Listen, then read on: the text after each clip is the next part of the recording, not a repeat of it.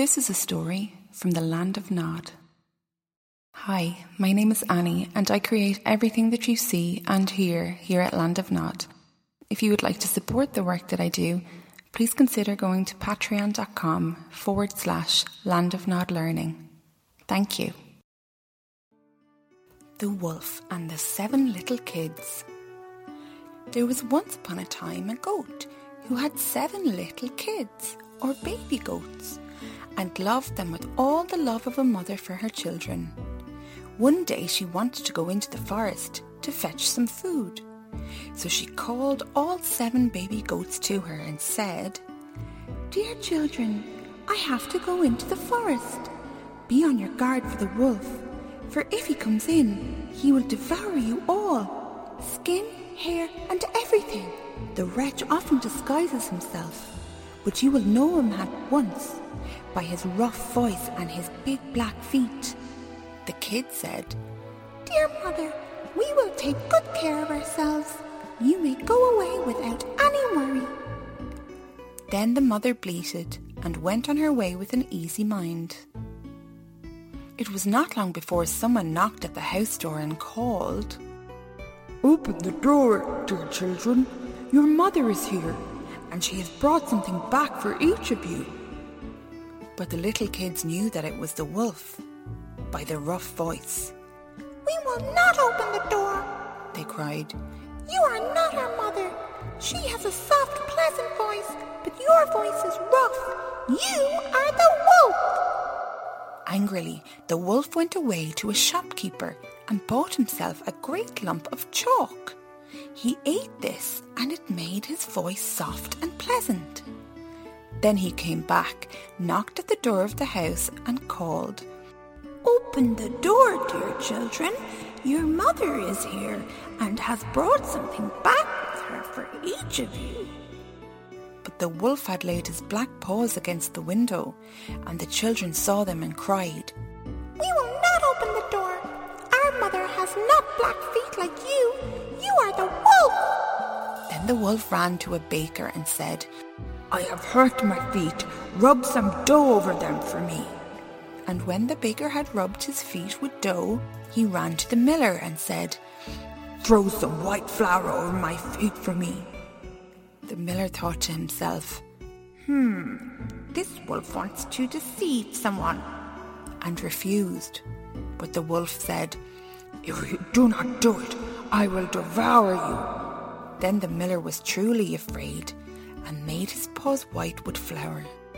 So now the wretch went for the 3rd time to the house door, knocked at it and said, "Open the door for me, children. Your dear mother has come home and has brought every one of you something back." The little kids cried, "First show us your paws that we may know if you are our dear mother." Then the wolf put his paws in through the window, and when the kids saw that they were white, they believed that all he said was true, and opened the door. But who should come in but the wolf?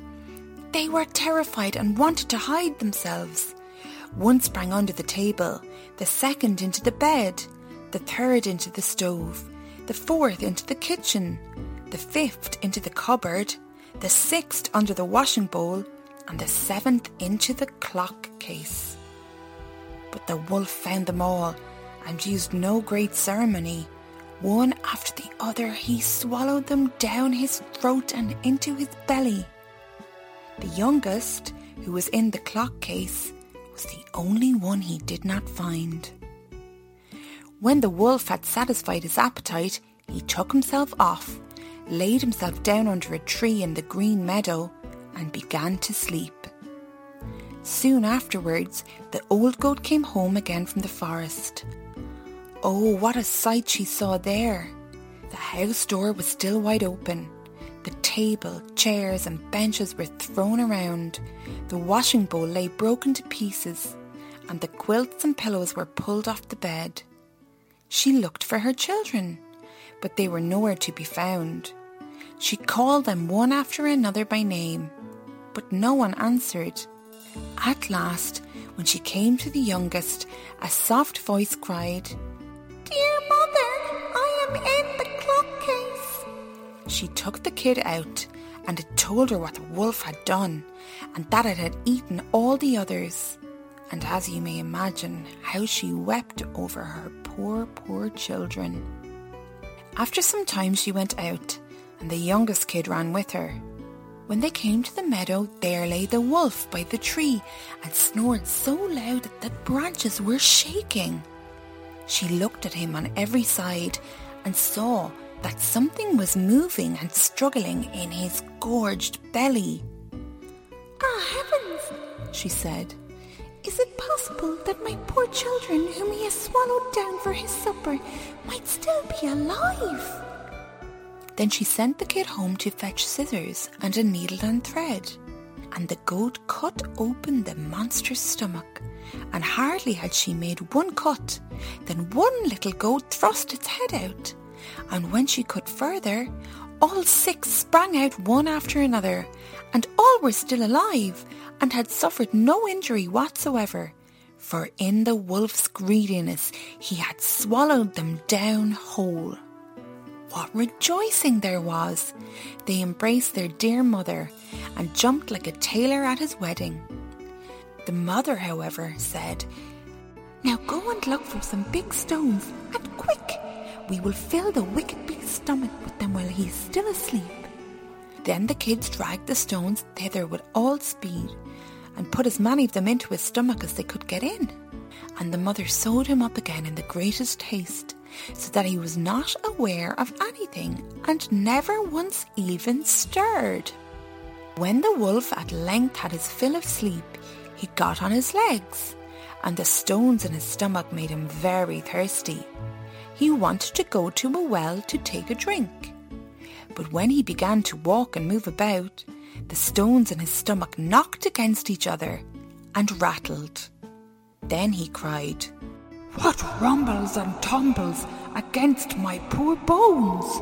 I thought 'twas 6 kids, but it feels like 6 stones." And then, when the wolf got to the well and stooped over to the water, the heavy stones made him tumble in, and he drowned in an instant. When the kids saw that, they came running to the spot and cried aloud, "The wolf is dead! The wolf is dead! Oh glory, the wicked wolf is dead!" And they danced around the well with joy, with their mother watching smiling.